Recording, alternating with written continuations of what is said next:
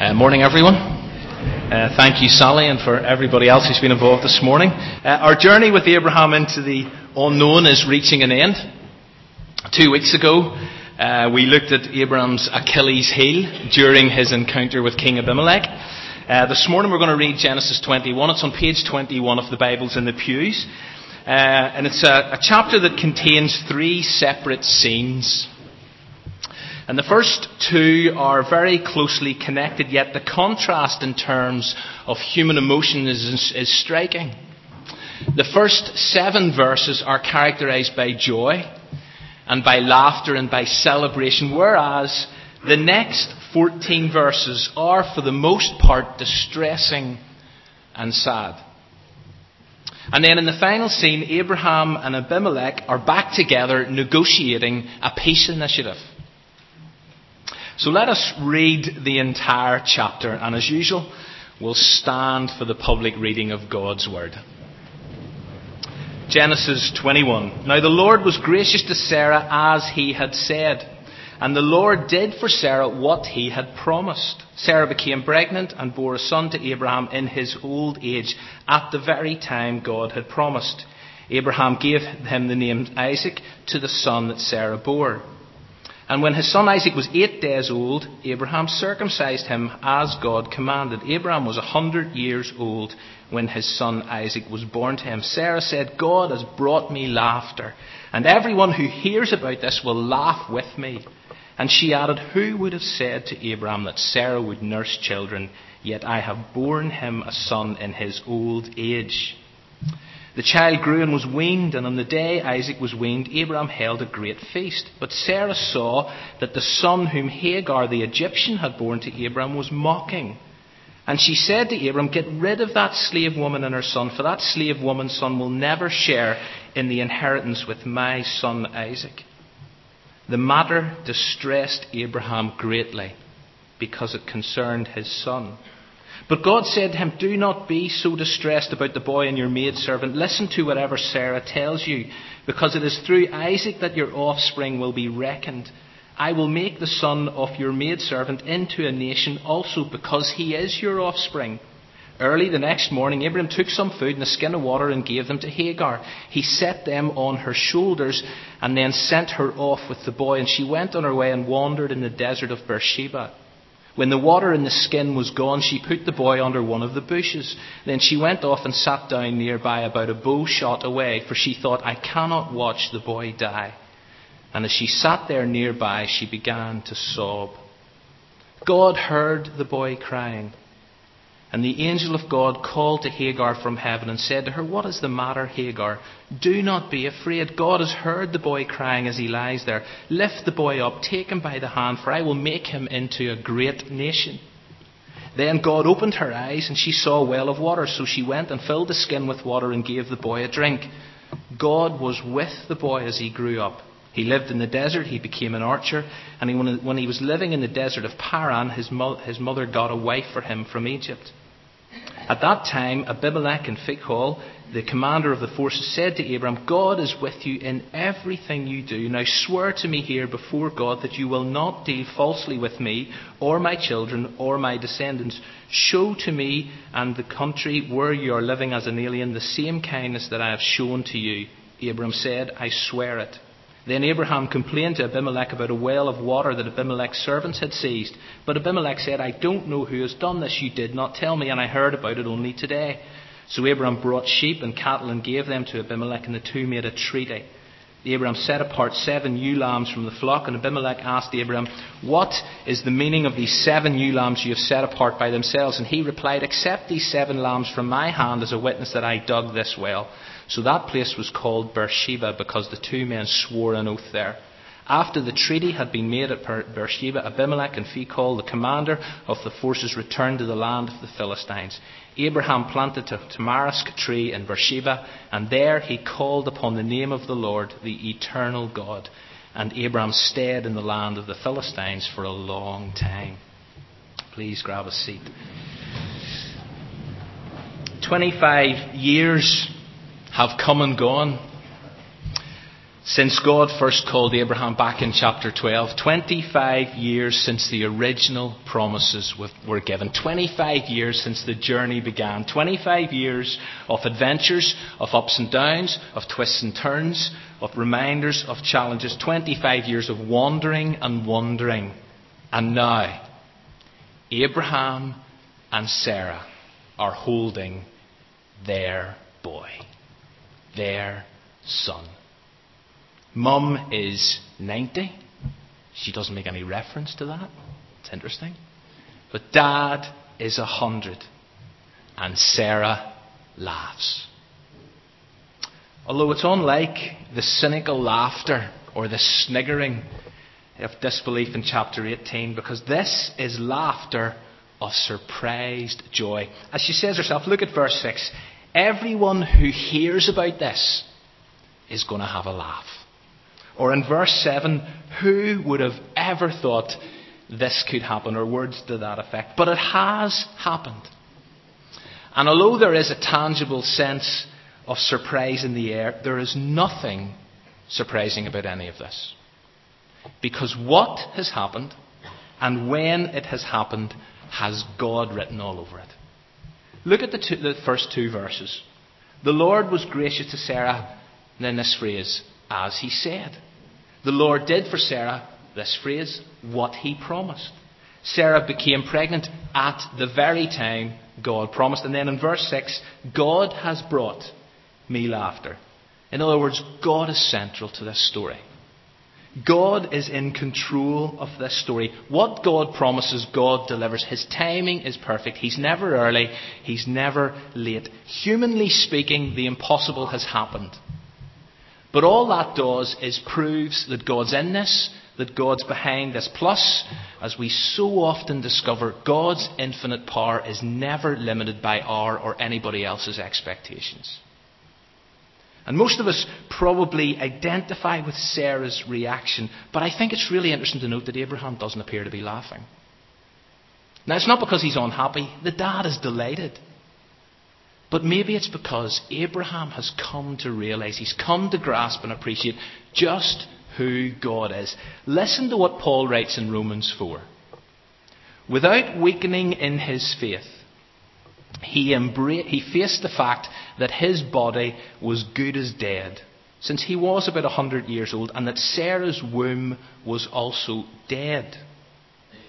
Yet he did not waver through unbelief regarding the promise of God, but was strengthened in his faith and gave glory to God. Then this phrase, being fully persuaded that God had the power to do what he had promised. How do you get to that place? How do you get to a place of being fully persuaded that God will do just what he has promised? Especially when the circumstances and the facts dictate otherwise or imply otherwise. Am I fully persuaded God can deliver on his promises? Abraham's body was as good as dead. That's what Paul writes. Sarah's womb was dead. That's strong. But Abraham still believed. His faith was stretched, but it wasn't crippled.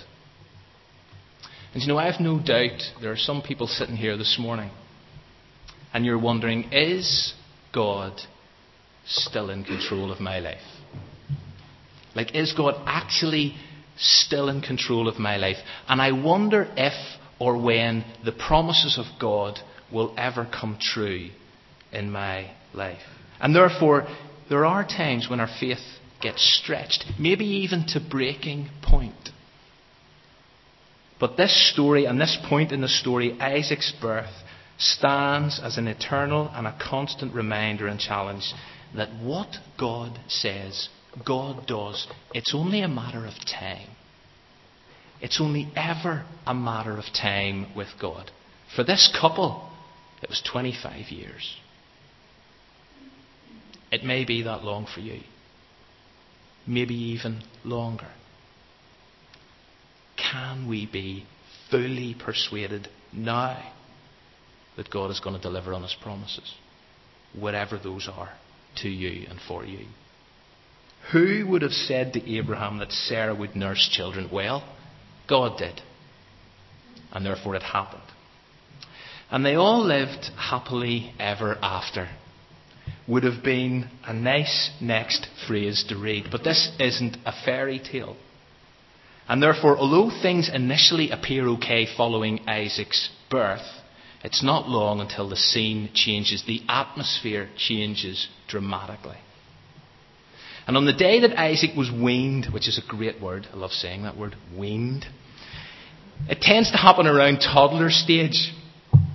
Infant moves on from milk to a more substantial diet. So Isaac is probably about 2, maybe 3.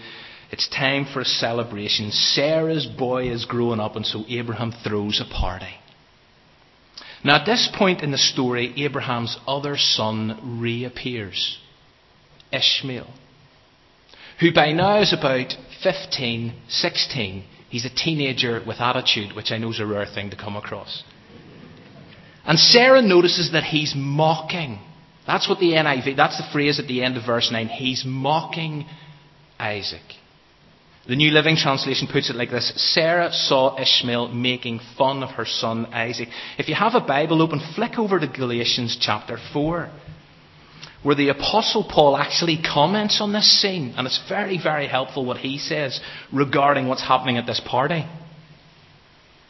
Galatians chapter 4 verse 29 says this. At that time, the son born in the ordinary way persecuted the son born by the power of the Spirit.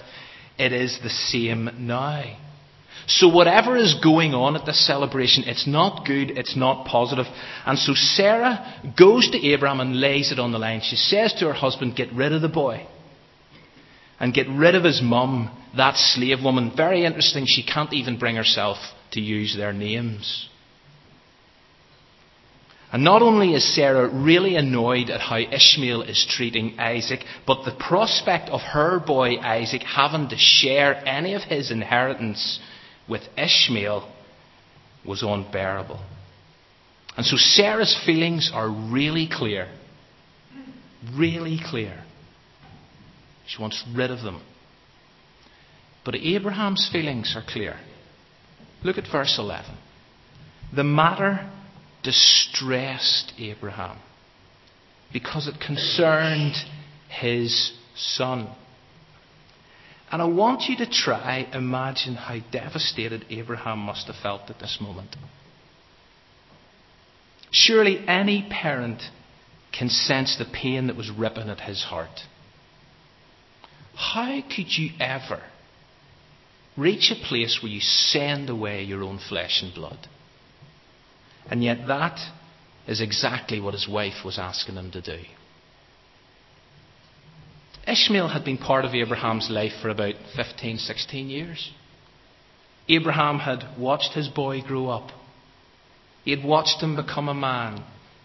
Okay, he may have started to show signs of becoming a wild donkey of a man, as God said he would become. But he was still his boy. Still his flesh and blood. This is a difficult moment in Abraham's story, and it's a moment into which God speaks, as God often does in the difficult moments in our story. But what God says is maybe a little unexpected. He starts by telling Abraham to do what his wife tells him. Now, I'm sure I should go somewhere with that. And I've been so, been so tempted, guys, but I'm going to resist the temptation. Abraham is obviously distressed by Sarah's request. But now his God is endorsing her request. But God hasn't finished speaking. Notice there's an explanation and there's a promise. Look at the second half of verse 12 and 13.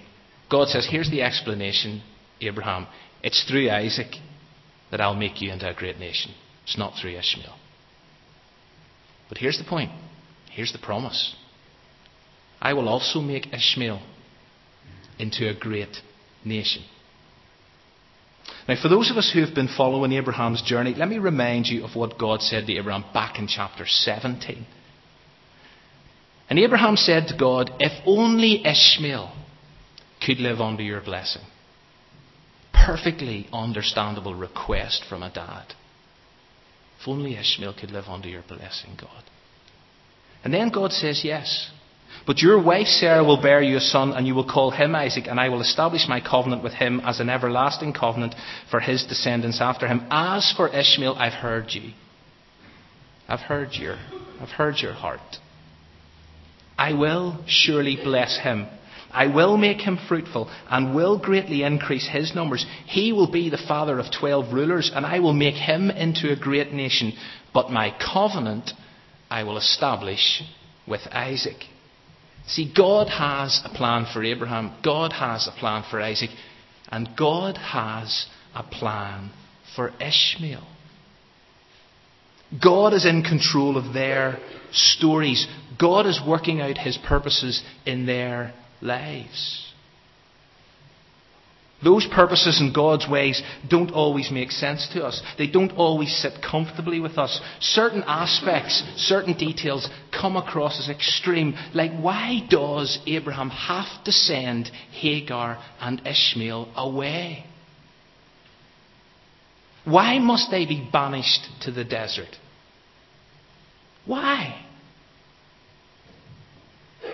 And you could wrestle with that one for ages.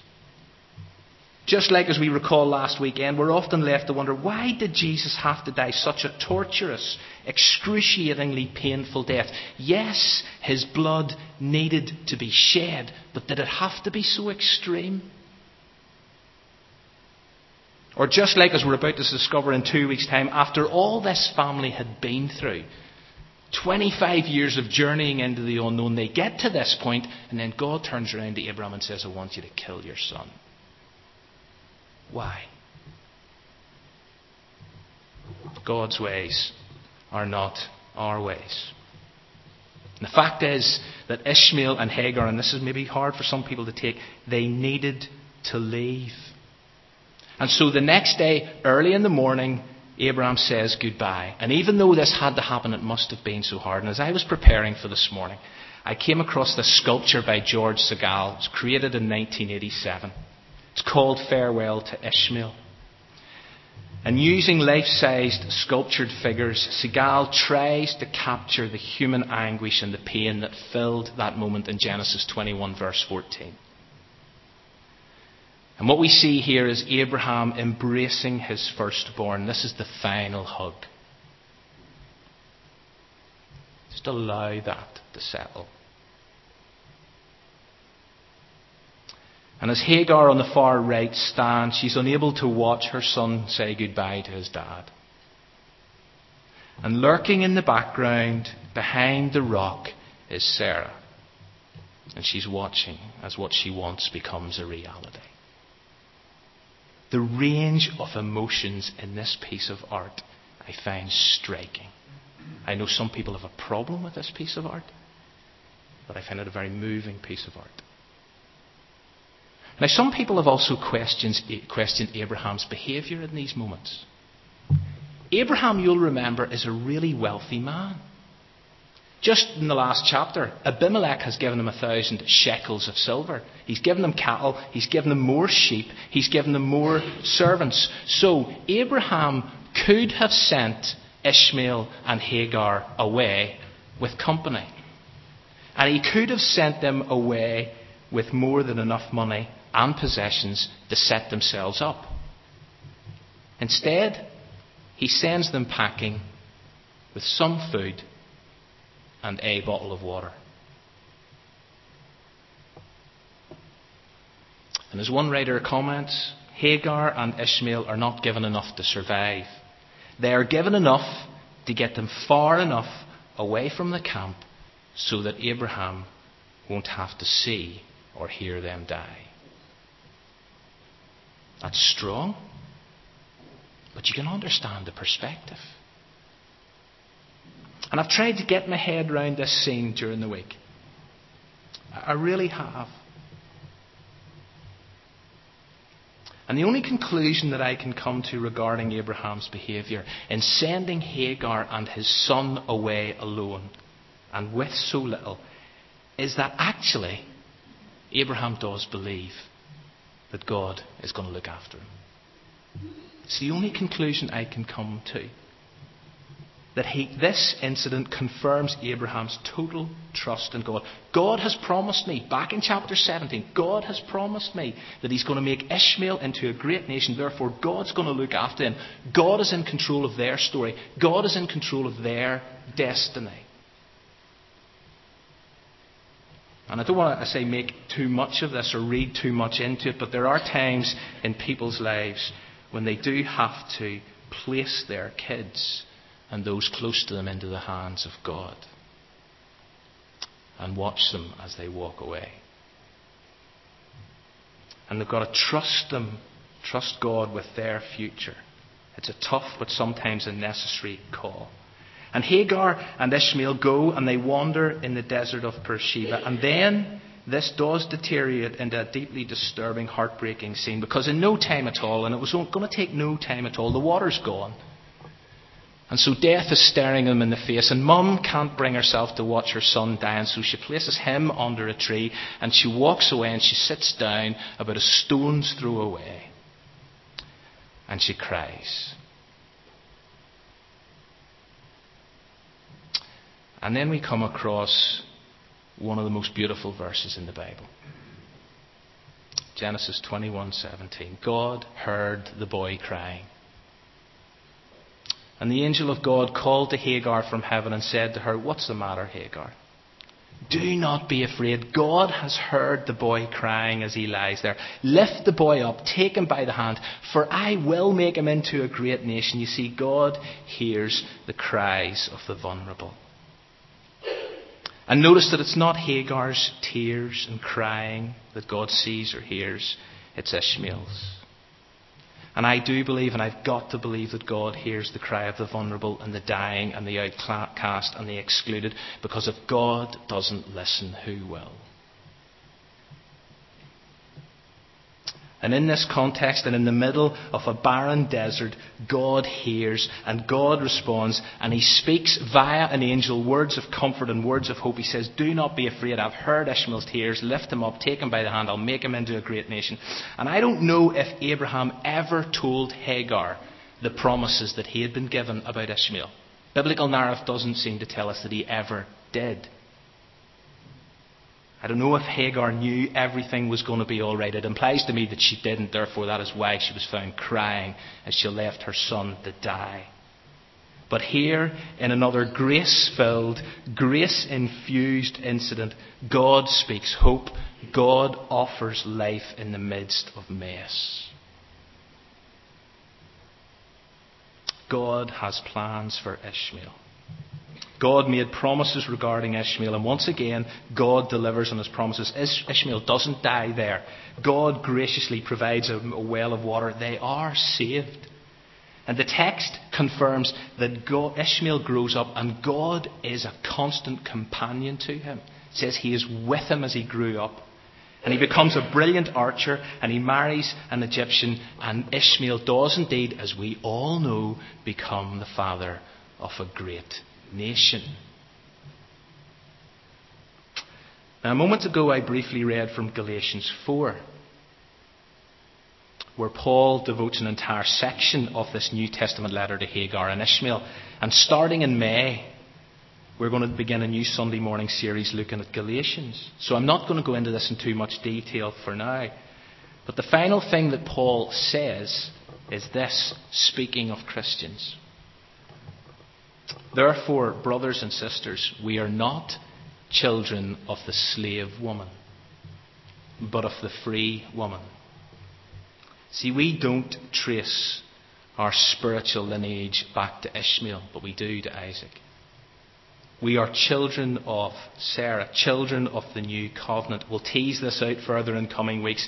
But in Genesis 21, we discover that although God had not chosen Ishmael in the same way that God chose Isaac, God was still concerned for him. God still accompanied him. God still had a plan for him. And God still fulfilled his purposes in Ishmael's life. And the next time you read about Ishmael is at his dad's funeral. It's in Genesis 25, where along with his stepbrother Isaac, he buries Abraham in a cave. And the text then tells us that after Abraham's death, God blessed who? He blessed Isaac. So Ishmael's story is different. It's not our story, if you like. But he does have a significant role in another story, in another tradition.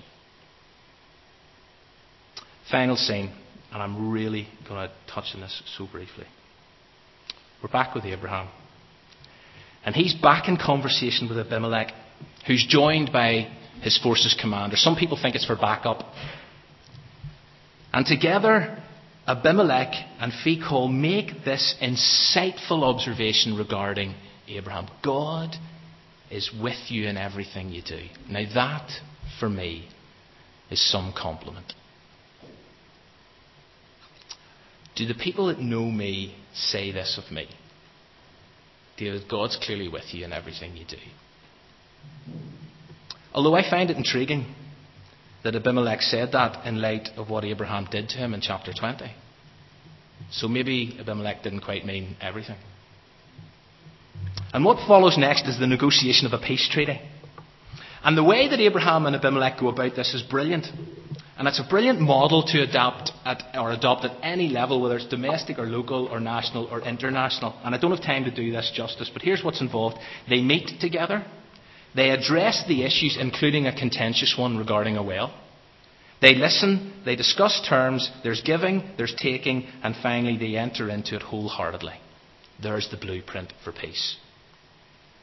Just look at that incident as to how they negotiate peace. Brilliant. We all know peace doesn't just happen. People have got to go out of their way to make it happen. That's why Jesus would later say, blessed are the peace makers, not the peace wishers or the peace hopers. It's the people who go out of their way to make peace that are blessed.